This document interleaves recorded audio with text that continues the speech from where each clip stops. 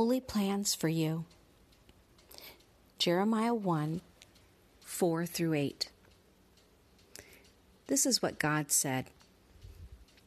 Before I shaped you in the womb, I knew all about you. Before you saw the light of day, I had holy plans for you. A prophet to the nations. That's what I had in mind for you.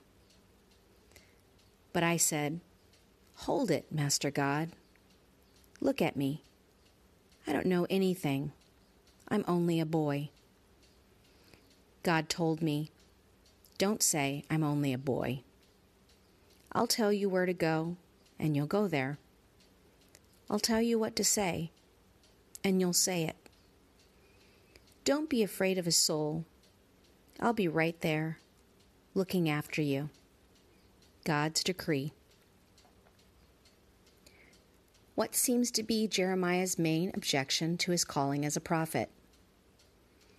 Often we might assume that with age comes experience, wisdom, influence, and all the other things that seem essential to make an impact.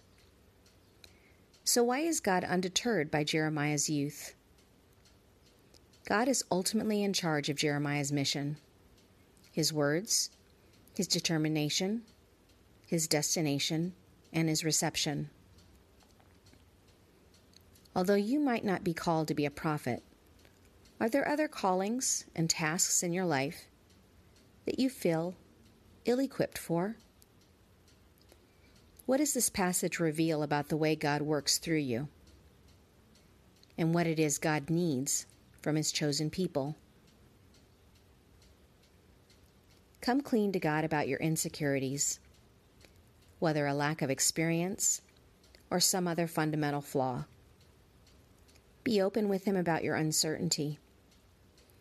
Ask God for confidence in his calling, not a confidence in your own abilities, but in his holy purposes, planned out before you could even know them.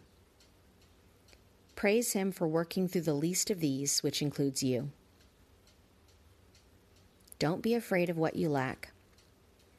Trust that God is with you and that he will not allow his promises and purposes to fail, no matter how small your resume seems.